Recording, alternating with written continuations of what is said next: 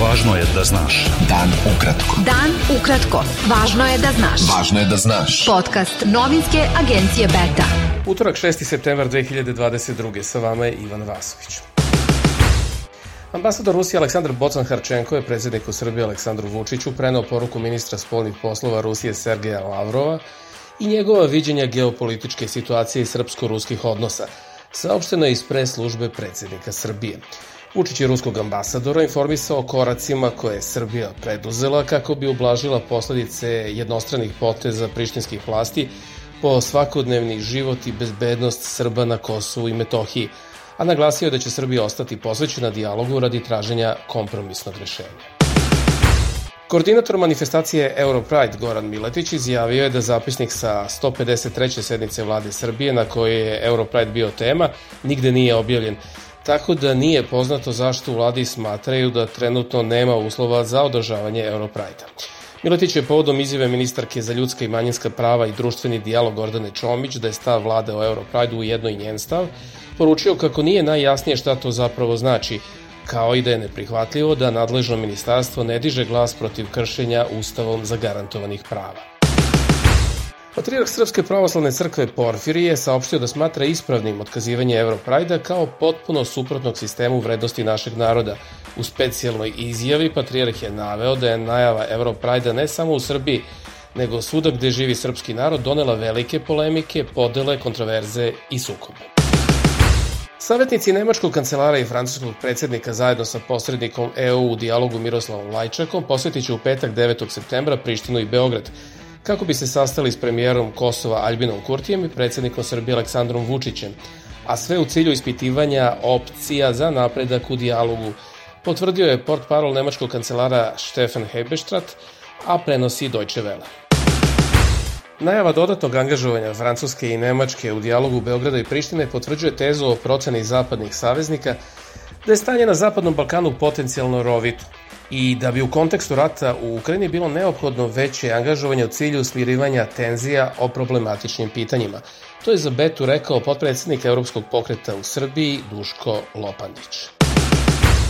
Ministarstvo spoljnih poslova Slovenije pozvalo je ambasadorku Srbije u Ljubljani Zoranu Vlatković na razgovor zbog izjave predsjednika Srbije Aleksandra Vučića tokom nedavne posete slovenačkog predsjednika Boruta Pahora Beogradu, da je Slovenija, kao i druge zemlje koje su priznale Kosovo, narušila teritorijalni integritet Srbije.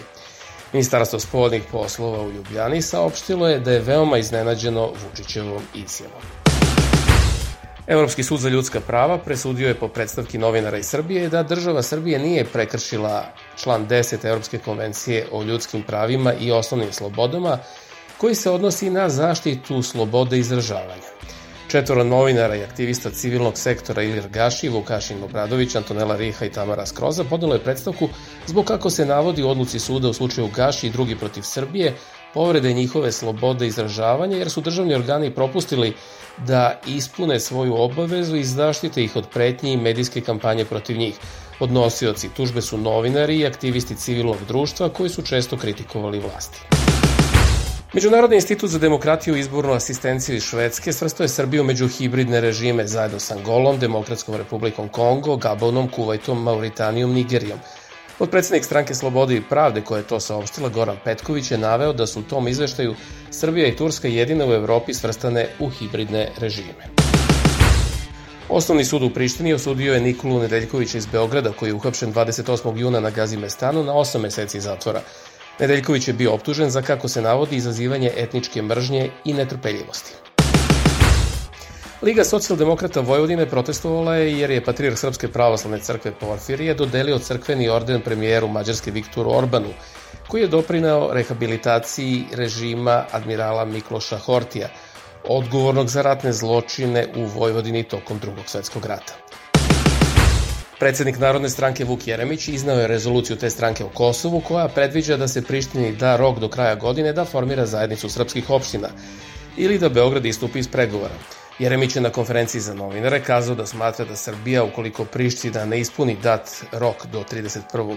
decembra, proglasi briselski proces neuspešnim.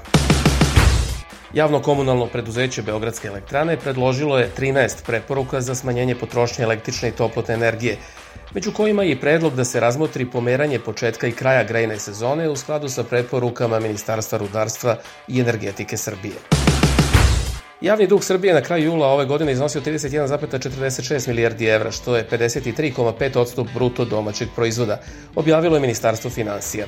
Uz to je za 7 meseci ove godine nastao suficit republičkog budžeta od 1,2 milijarde dinara. Prihodi su bili 992,8 milijardi dinara, a rashodi 991,7 milijardi dinara. Vlada Srbije propisala novu maksimalnu maloprodajnu cenu mleka, prenosi RTS. Dugotrajno mleko sa 2,8% mlečne masti će najviše koštati 128,99 dinara, a cena je prethodno bila ograničena na 119,99 dinara. Novinska agencija Beta pozvala je korisnike društvenih mreža Facebook i Instagram da izaberu najbolju fotografiju 19. konkursa Betina fotografija godine. Glasanje će biti otvoreno do 23. septembra u ponoć na Facebook stranici Beta. Beta. Dan ukratko. Budi u toku. Predsjednik Turske Recep Tayyip Erdogan sastao se u Sarajevu s članovima predsjedništva BiH Šefikom Džaferovićem, Miloradom Dodikom i Željkom Komšićem. On je izjavio u Sarajevu da će u buduće državljani BiH u Tursku moći da ulaze sa ličnom kartom, kao i obrnuto. Erdogan će posjetiti i Srbiju i Hrvatsku. Međunarodna agencija za atomsku energiju trebalo bi da objavi izveštaj o stanju ukrajinske nuklearne elektrane Zaporožje, oko koje se bore ukrajinske i ruske vojne snage koje su je zauzele.